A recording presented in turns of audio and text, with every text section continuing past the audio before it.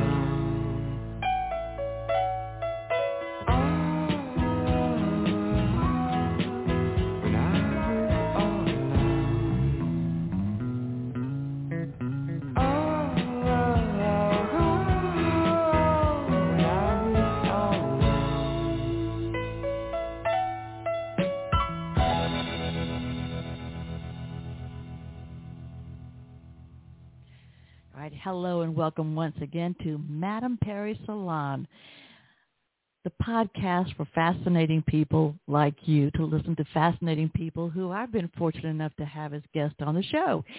I am Madame Perry, your groove mistress, your spiritual advisor, and I am just happy to have you here, happy to be here. That song was When I Was All Alone by the Chris White Experience. Chris White was here recently, about 2 months ago. He was an original member of the band The Zombies and also Argent with Rod Argent, also a Zombies member. And this is, he said he found, his son found so many songs that he had written and just done demos on but never put out for other people to hear. So his son got him into it. And, of course, that's the voice of Colin Blunstone that was singing on that. You always know Colin Blunstone, Time of the Season and Tell Her No, that voice. So, yeah, that's that. I want you to know, too, people have asked me also about some previous guests. Last week we had Zuzu of the band Soraya, and I first learned about them they play them a lot on every show on Little Steven's Underground Radio on Sirius XM. But they are a hard rocking band, and God, Zuzu's voice is just exquisite. They are going to go on tour soon, and if you check their website, you'll see there's going to be an American leg of the tour, and then they go to Sweden for several dates there and then come back. So that was that. Also, recently we had Glenn. Glenn, he's also known as DC, the Brain Supreme, from Tag Team. Whoop, there it is. And you might have seen him recently. He's worked on the show Games People Play on BET, and also on the Geico commercial with the Whoop, there it is, him and his partner from the band, about the ice cream, and DC's the one that says sprinkles at the end. And he also, on the show, a lot of people ask about this, but on the show, he gave lots of advice to people starting off in show business or any kind of business. He had lots of advice and good advice for everyone, and he even gave out his email address on the show if you want to ask him a question. So, and I know his email address because we email. So, yeah, so check that out with DC Glenn, the Brain Supreme from Tag Team, from that show. And, yeah, he's happy. He is the most generous man. He's happy to help everybody. Well, tonight's guest has been here before, and I'm so happy to have him back because we need him even more than before. He's a professor, author, mindfulness expert, and actually I could read more of what he does, but that would take up, I guess, the next 10 minutes. He's a pediatric intensive care physician, pediatric anesthesiologist, professor at Stanford University Medical Center, and a #1 best-selling author, member of the Stanford Well MD Initiative. And I'm just going to say, welcome him back here to the Genie Bottle. That is my cultural salon in cyberspace. Dr. Greg Hammer, welcome back. Nice to be with you. Oh, well, we're happy to have you. Got so many things, I could keep on giving credentials for you, but then we wouldn't get to talk to you. And by the way, just in case, since we didn't get to talk much before the show, anything you want to bring up that I forget to ask about or whatever, I've had herding dogs for about 40 years, so I'm easily herded, but I'm not easily offended. So you can segue as subtly or as bluntly as you want, and I'll follow your lead. Anyway, your book. That sounds good. Okay, good. Gain Without Pain, the Happiness Handbook for Healthcare Professionals. And I think we established before, you don't need to be a healthcare professional to get a lot out of your book. And then again, in the last maybe year and a half, a lot of people have become maybe not healthcare professionals, but giving care at home and taking care of ourselves. So start for people that missed you last time. Just give us a brief description of why you wrote Gain Without Pain. Sure. Well, we at Stanford formed an initiative, as you mentioned at the beginning of this interview, which is called Well MD, and that was formed in response to the growing epidemic, if you will, of burnout among physicians and other healthcare workers. And we at Stanford felt that we needed to do something about that. So Well MD was formed several years ago. And in the meantime, I've been asked to give a talk back about 5 years ago on burnout and wellness amongst physicians at a national meeting. And I did that and got invited to do it again and again, and sort of took on a life of its own. So I wanted really to create a programmatic approach to individual wellness, which has been really an interest of mine for decades. And Meanwhile, I've been a longtime meditator and student of Advaita, or non-duality, and I've sort of developed my own approach to mindfulness practice. And the elements of wellness I thought would work well together. I think there are 4 pillars of wellness that support our spiritual well-being, and those are gratitude, acceptance, intention, and non-judgment. And I had some sabbatical time. The talks I was giving on this approach were well received, and so I just decided I could spread the message further by writing a book. And so I did exactly that in collaboration with some colleagues of mine, and things have kind of continued to take off from there. Meanwhile, I continue to practice medicine, do research out of my lab at Stanford, and so I got a lot of irons in the fire. But the origin of this approach, I think, is sort of multifactorial, beginning, I think, with my interest in wellness related to the problem of burnout amongst healthcare providers. Yeah, and healthcare providers have really had it rough the last year and a half. Even more so, I think it's just increased exponentially that what people are going through. And, of course, we hear it every day, and we read about it, and we see it, but we can't even imagine what healthcare providers are going through right now. Now, you were talking about the GAIN. The acronym stands for gratitude, acceptance, intention, and non-judgment. That's a good one. Gratitude makes me think of, the saxophone player Dave Koz. Yeah. He was on here on the show a couple of months ago, and that is a big word for him, gratitude. He credits that with a lot of things that make us successful and happy in life and keep our stress levels down. And then acceptance, intention, and non-judgment.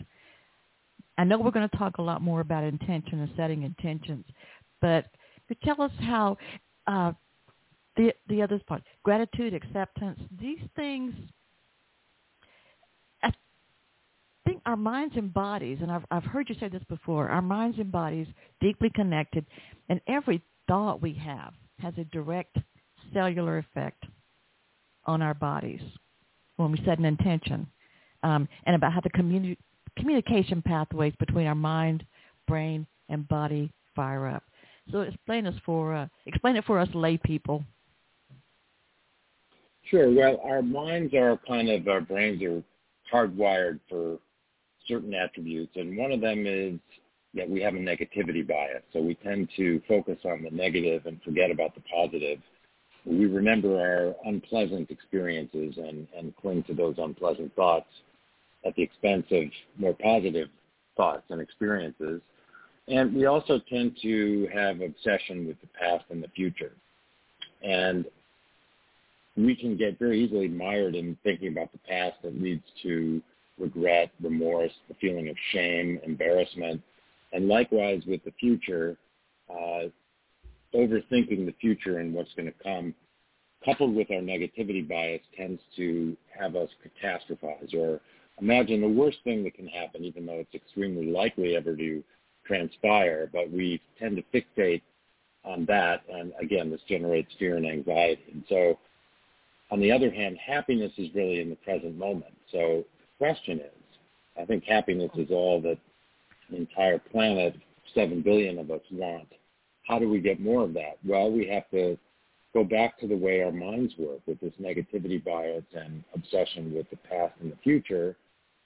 And the good news is that although we seem to be hardwired to think in those ways, and many of us feel like we're the only one who does, but in fact all of us have this negativity bias and obsession with something other than the present moment. The good news is that we have a quality called neuroplasticity, which means that we can actually rewire our brains if we put our minds to it, if you will. And so, in other words, if we're purposeful about it, we can become more pragmatic, happier, more present-minded. And when we find that we're mired in experiences of the past or the future, we can recognize that and kind of smile and recognize what we're doing and let go of those thoughts. So when we do this, we engage in this practice of sort of rerouting or rewiring our thought processes, it is a self-propelling process. And so in other words, we can actually rewire the way we think over time. And again, this process is called neuroplasticity. And so we need to be intentional about it. We need to have a daily practice that is oriented toward reshaping the way that we think. Does meditation help this or help facilitate that?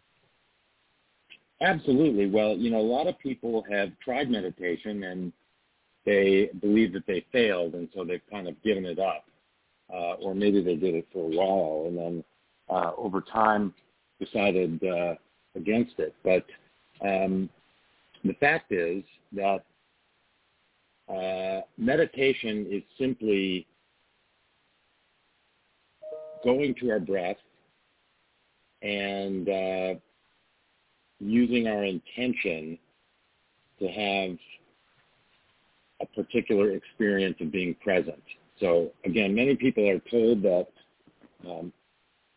they have to sit uncomfortable in an uncomfortable position for 30 minutes at a time and banish all thoughts from their mind.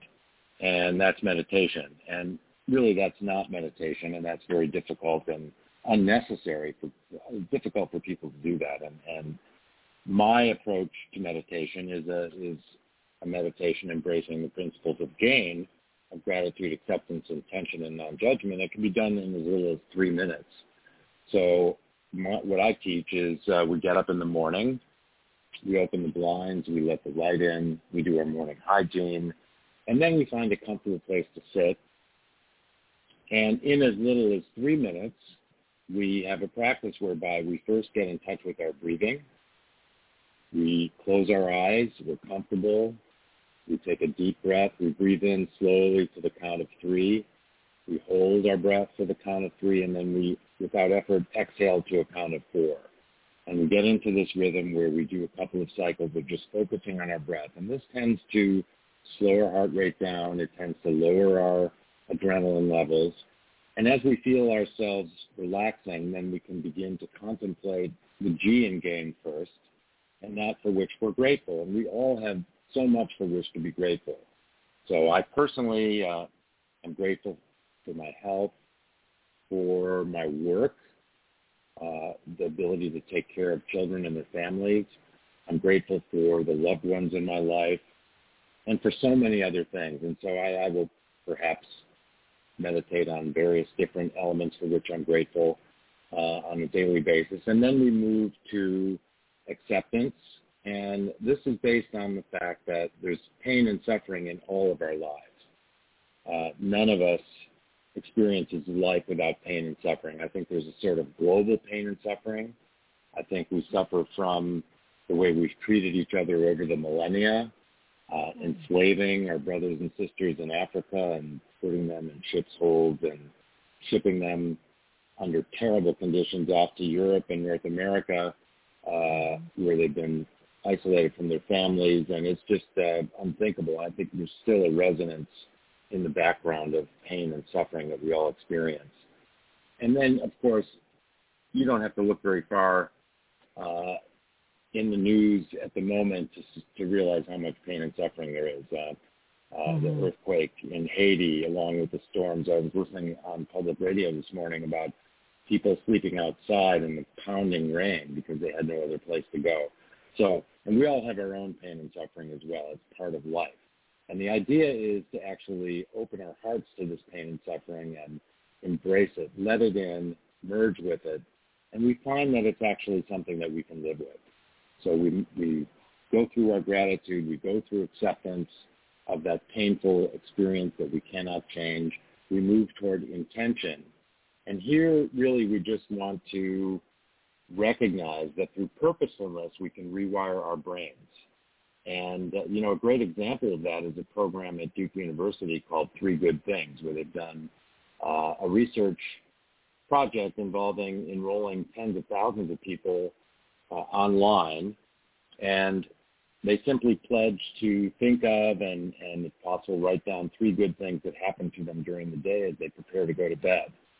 And what they found through sequential quality of life surveys in these people is that they actually become happier. They sleep better, and they actually become happier simply by contemplating 3 good things that happened to them during the day before they go to sleep at night. So this is a very elegant example of a very simple intention and how it can have such an impact on the way we think. And then finally, we contemplate non-judgment. And that can be something as simple as, we're driving to work, somebody changes lanes in front of us without using their turn signal. We start to judge what a bad driver they are, what an inconsiderate person they are. And we recognize that we're doing this, and we just let the judgment drop. We see the world just exactly as it is. It doesn't have to be labeled good or bad, and we see ourselves eventually the same way, which is perhaps the most difficult thing for us to do. We are neither good nor bad. We can look at ourselves without judgment. And then we return to the breath for a few breaths, and then just slowly open our eyes. And although it took me more than 3 minutes to go through that, actually the experience can take as little as 3 minutes. And it really sets up our way of thinking for the day, whereby we remember to be grateful. We're walking down the hall, going to a meeting, or I'm going to see a patient. I just sort of sink into this practice of gratitude, or perhaps I've been thinking critically of another person or myself, and I recognize that I'm doing this, and I decide to drop those judgments. So once we are actually in this rhythm of thinking about these 4 elements of gain, it actually can change the way we think, and we can look back after doing the simple daily practice for a few weeks, a few months. We can look back and recognize how much more relaxed we are, that a lot of our anxiety and fear has begun to dissipate. And so we take baby steps on a daily basis, and that's how we learn, and that's how we progress.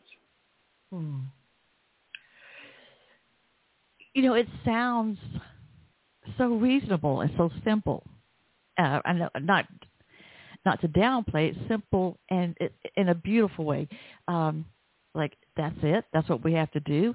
Well, that shouldn't be so bad. Of course, we all know we can forget these things sometimes. Yeah, if somebody cuts you off in traffic, people, it's easy to get irritated. But then, I don't know, I told my girlfriend, I said, these days you never know. Somebody could have just got a pink slip at work. Somebody could have just lost a friend. Somebody could have gotten some bad news, and they're just not thinking about how they're, little things, and they make mistakes. Mm-hmm. We have to all be aware of things like this in each other. Gratitude, yeah, I could see that. I had a situation I might have mentioned where I was driving across several states, and it was a night, almost midnight, and I hit a drive shaft that fell out of a tractor trailer, and 2 other cars up ahead of me hit it. So we're over on the side of the road, we all have flat tires, and, to call the wrecker, and it's like, get a tire, all these things. And everybody that knew about it said, oh, that's awful. Oh, that's so bad. Oh, how horrible. How did you endure it? Like, well, first thing I thought of was, it's just a couple of flat tires, no body damage. The other 2 cars ahead of me, none of us hit each other. We all had about the same kind of damage. When the tow truck came, it was a young couple, as nice as they could be. They were a lot of fun. They took me to I said, can you take me to, show me the tire place nearby, and is there a Waffle House near it? They said, it's right next door. So when I was sitting in the Waffle House, waiting for a couple of hours for the tire place to open, I heard the most wonderful stories and the people at the table all around me. And I'm writing them down thinking, this is good material for, any kind of sitcom I write or story. This is great.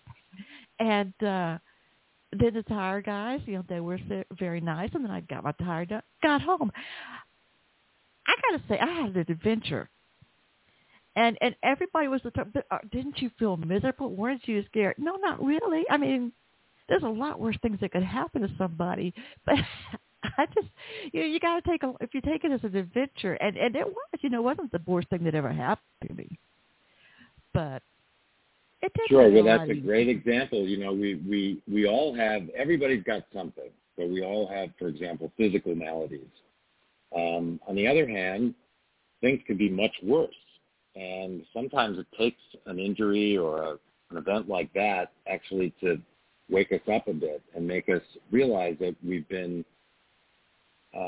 unconsciously taking for granted our good health, the fact that we have a nice car, that we have a good job, whatever our circumstances are, we sort of take for granted until something happens that maybe jars us and wakes us up. And even if there is an injury, even if there is a physical debility, we can still have a positive attitude about it. Things could be much worse.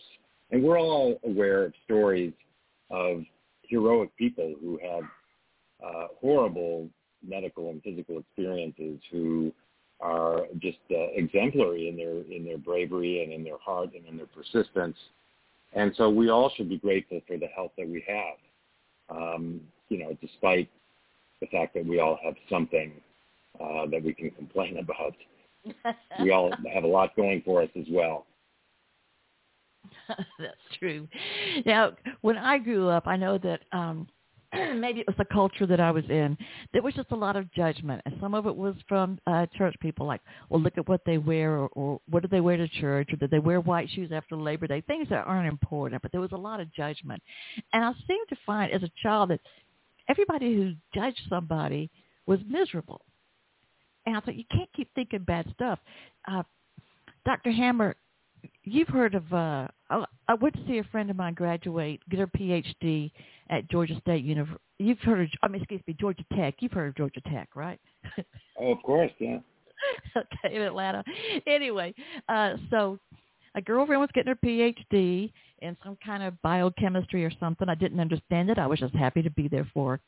And I was sitting with her husband and another girlfriend of hers, and we're sitting watching. It was the masters and the PhD people. And back in the PhD, we see this one woman sitting in the back row of the PhD group, and she's got a cell phone on. She's got her leg thrown up on one chair, and we're just going, oh, we were merciless. We were going, oh, so she's getting her PhD, and she can't be bothered to sit up. So she's got to sit there in the back with the leg over the chair and propped up, lean back, and she's got her cell phone.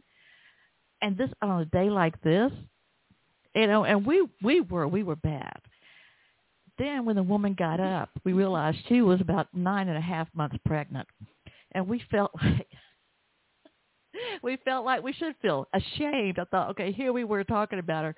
The woman is about to give birth. She probably had to have her phone just in case it was getting through her graduation and then go have a baby. So things aren't always what they look like. So once we start judging, it can go. That gave us. That's right. I agree with you. And, we are always making judgments. It's just, again, and we're sort of hardwired to do that, apparently. We're always looking around us and making comparisons between others and ourselves, or other people and various people, comparing them to each other. And judging that this person is better looking than that person, or I'm smarter than this person, or, that person is better looking than I am, et cetera. And it's really non-productive, and it wastes a lot of mindful energy. It's kind of exhausting to be judging everything all the time, and it actually is almost always a negative experience. So, I tell a story in the book. I'm fortunate enough to live very close to the medical center at Stanford. I ride my bike to work. I pass through this lane that is just very pretty, lined by trees. There's a beautiful canopy of leaves above, and, the sunlight in the early morning often filtering through, and it's quite pleasant. Mm-hmm.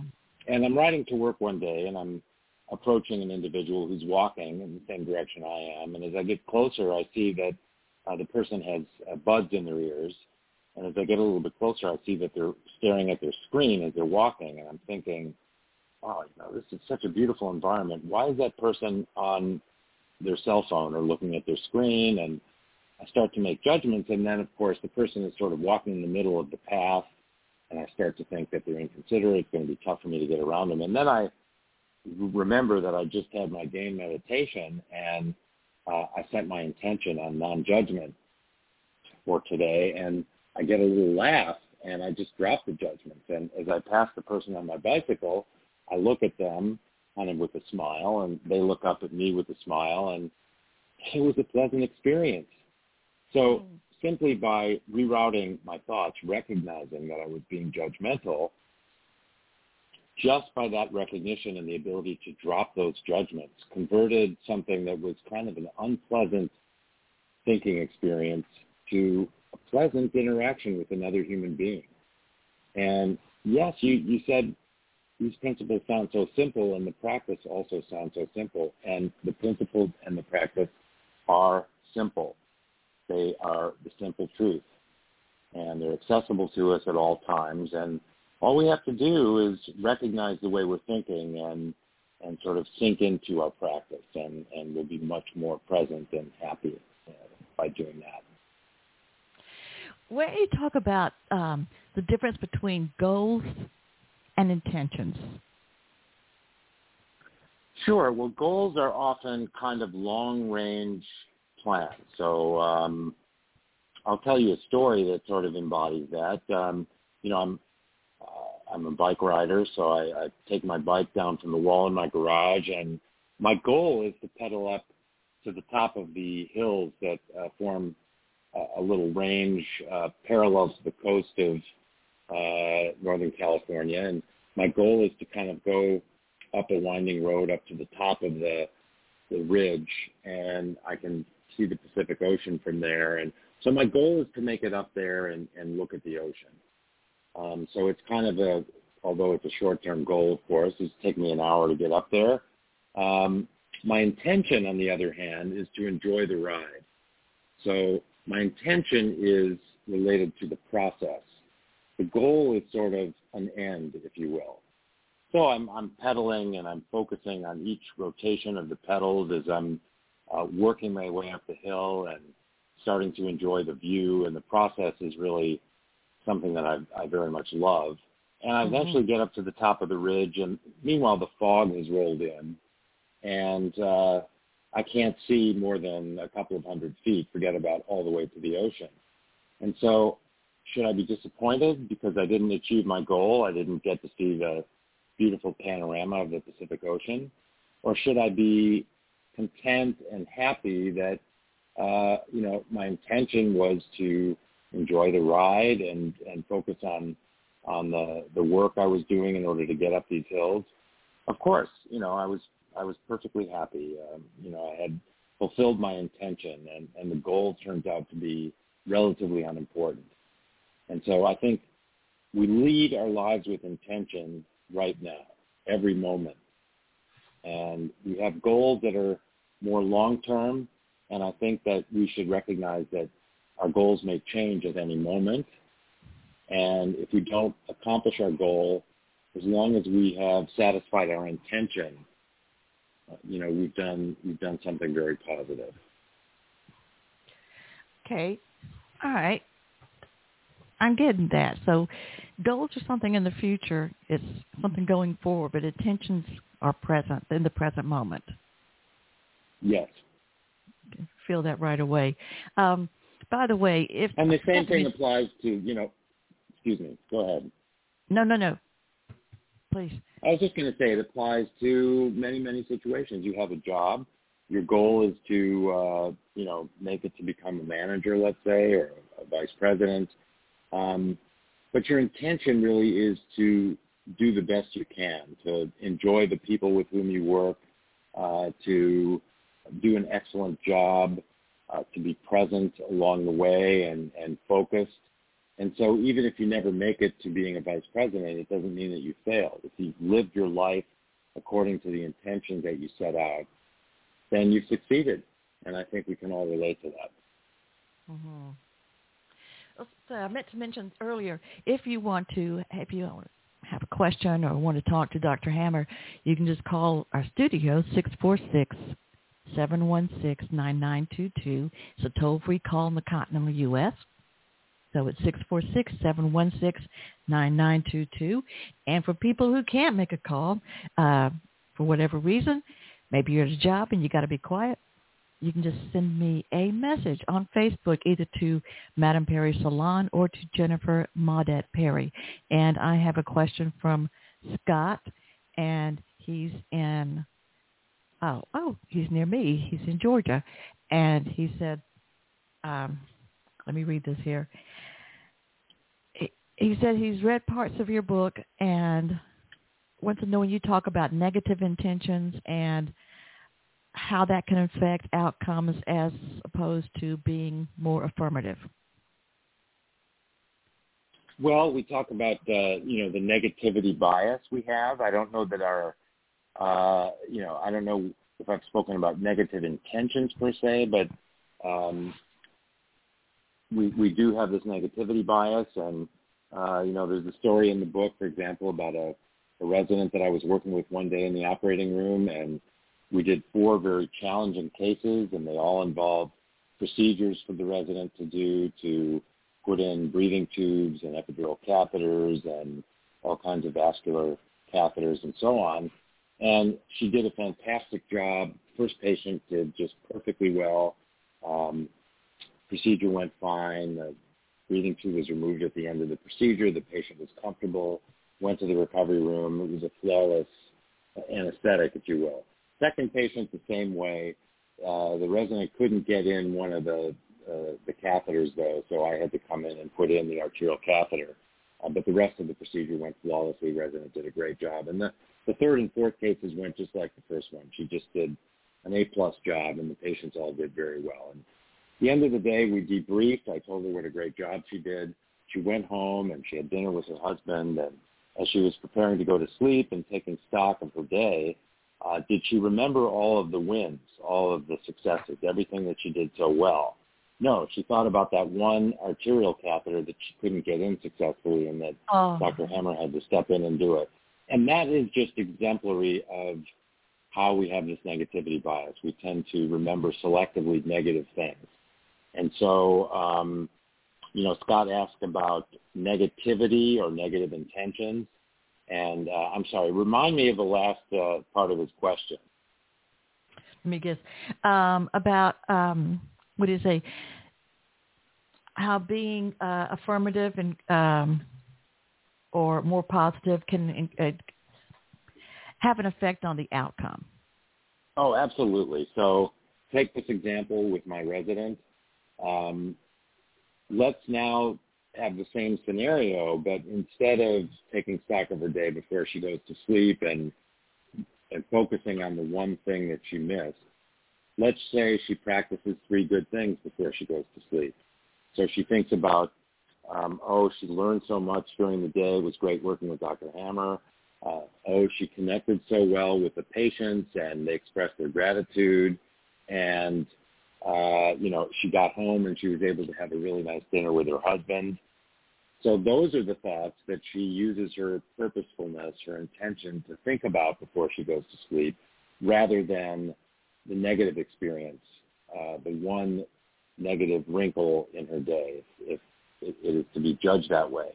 And, of course, what happens then is she's happier.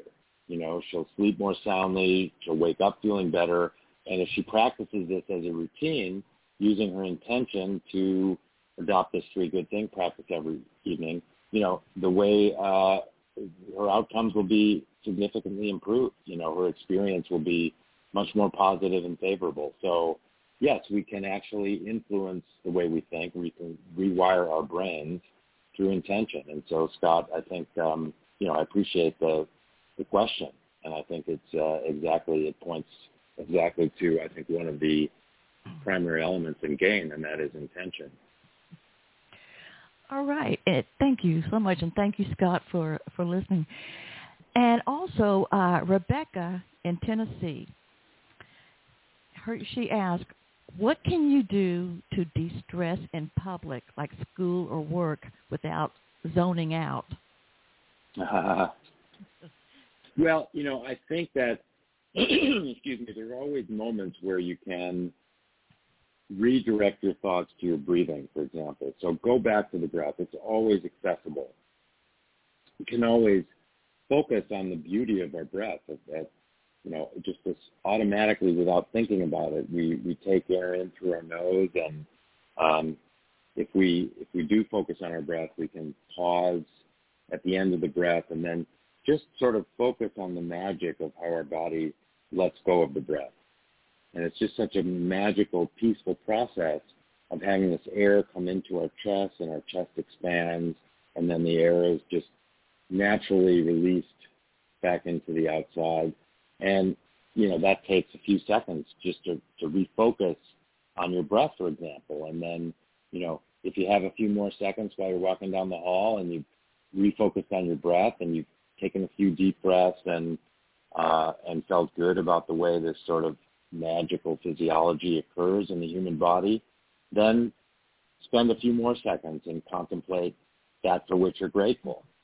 So think about the wonderful people that you're working with today, and the teamwork that you're experiencing, or, the magic of the hot water kind of in the shower in the morning as it washed over you, and what a miracle that is, that you turn the faucet on and this hot water comes out, and what a pleasant experience that was.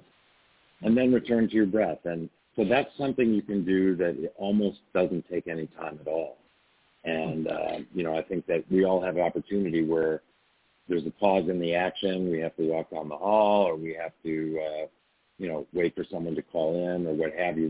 There's just brief little momentary segments of our day when we can kind of revert to or sink into our wellness practice, our game practice, for example. That's true. But I thank Rebecca for that call, because it points out that, these practices are, in fact, so simple and really almost non-time consuming. And that's really the magic of it. Happiness is our true nature. We just have to kind of relax into it and sink into it. True. Yes. Thank you, Rebecca, for that. It makes me think of, I know Jerry Seinfeld is a big advocate of meditation, and I've heard him say on an interview, he said, if he goes to pick up his daughter from school and he's a little cranky or something, his daughter will say, Dad, did you not meditate today? So she can always tell the difference. So, all right. I have a call here for you, too. And welcome to Madam Perry Salon. This is Jennifer Perry, and we're here with Dr. Greg Hammer. So just come in and introduce yourself. Hi. Nice to hear your voice again, Jennifer. Oh, hi, Diana. Yeah. Good to hear your voice. Me too. So my question is this. Sometimes people try to do their best not to feel overwhelmed, not to stress about things, but they just cannot cope with it. What is your advice, especially right now people are dealing with so many things, one thing after another. What is your advice? What people should do except meditation? What else they can do so they can take care for themselves? Well, I think that's a good question, Yana. The fact is that when we're in the present moment, we're happy.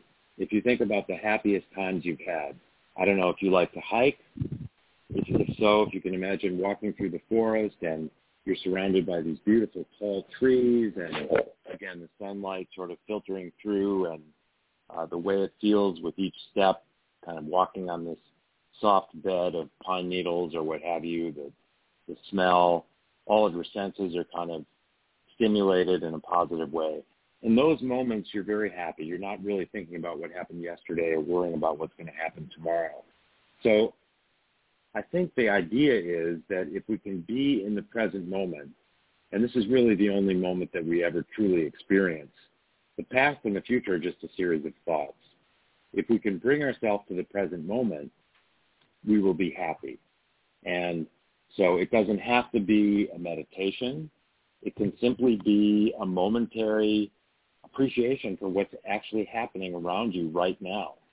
Whether you're, taking a walk outside and you can bring your attention to how clean and fresh the air smells, and how cool the breeze is, and the beautiful way the trees are the leaves are shimmering a bit with the wind. There's always an experience that you're having that you can bring your attention to and find peace and happiness in that moment. So there are so many tools that we can acquire, and all of us have the ability to bring our attention to the present moment. We sort of need a practice so that we can sink beneath tendency to have this negativity bias and this obsession with the past and the future. But again, I think it's all very simple, and these are tools that we can all acquire. It's just a matter of bringing our attention to the present moment intentionally without judgment. Dr. Hammer, I've heard you say, or I think I've read that you said, listening to your heart will guide you in the right direction.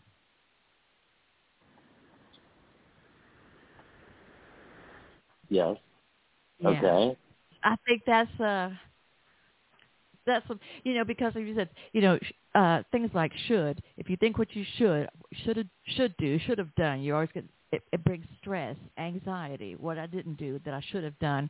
But listening to your heart, following your heart, it seems like that seems to be linked with your breath and your soul. I don't know how. I'm not the doctor.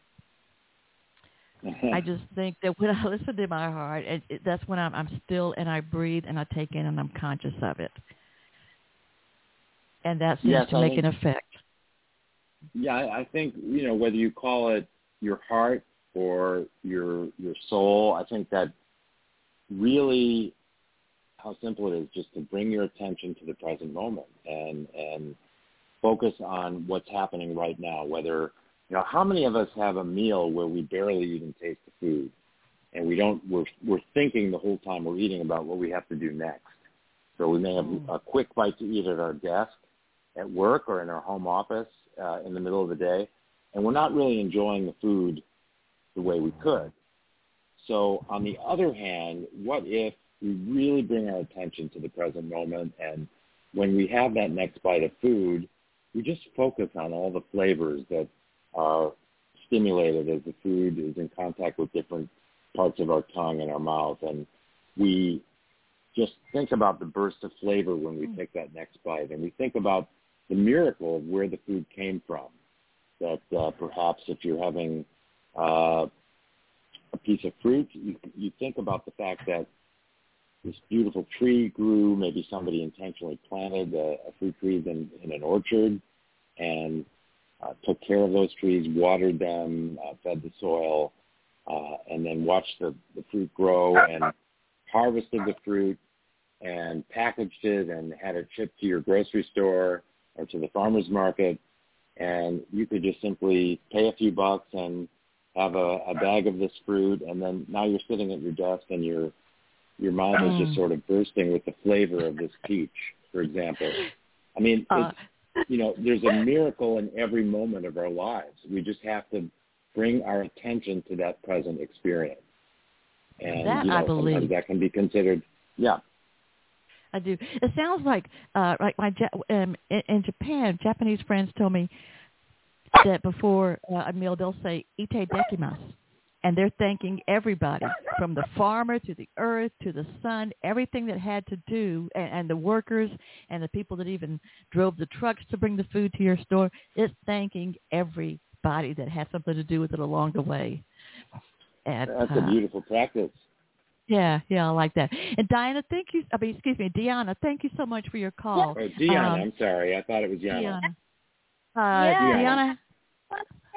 That this is just temporary distraction, and the thoughts come back to you again and again, and how you cope with it also. Okay.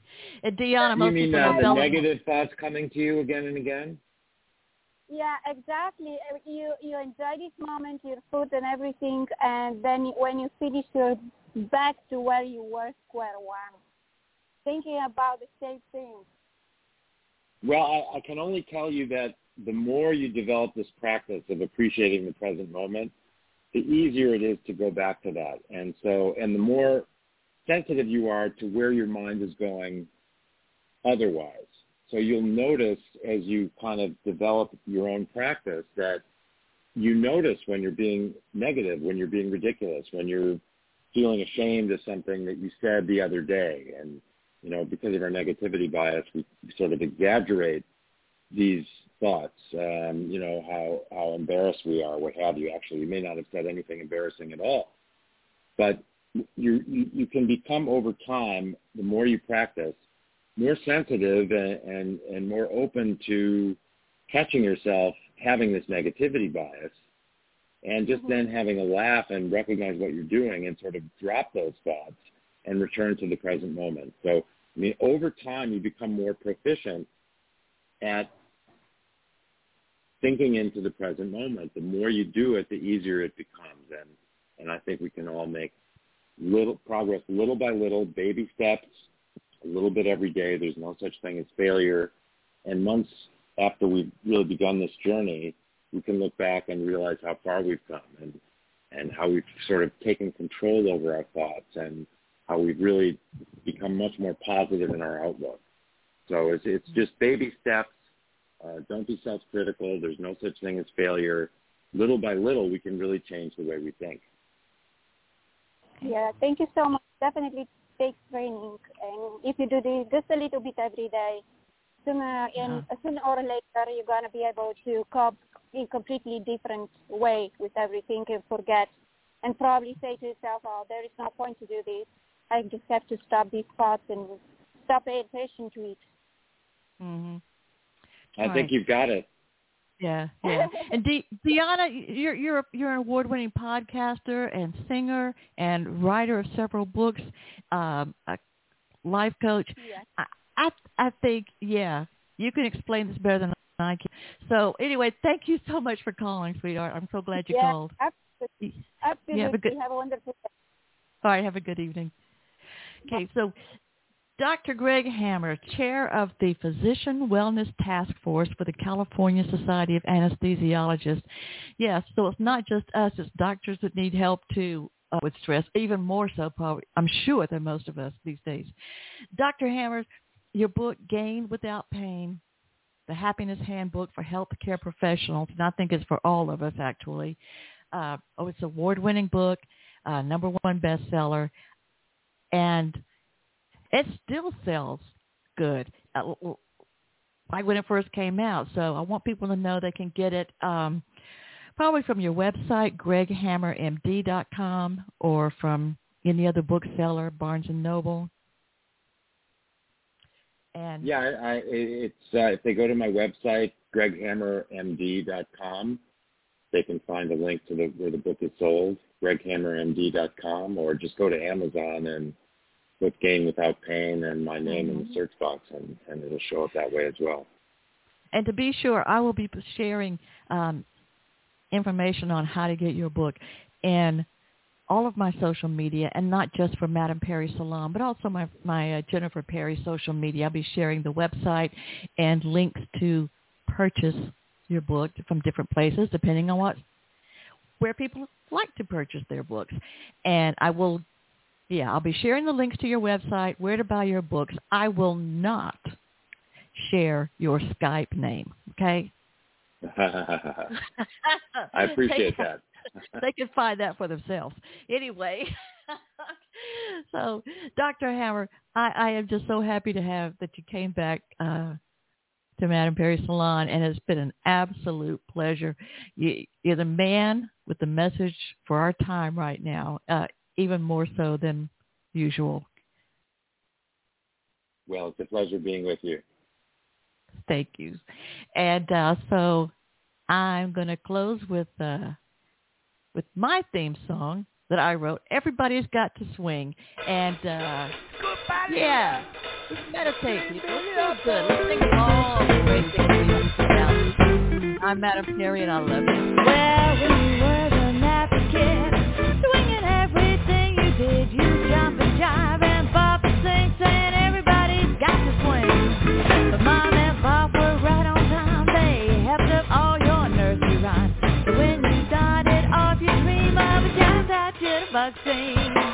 Mother Goose was cutting loose, and Miss Penny, she wants straight skinny. There's Peter Piper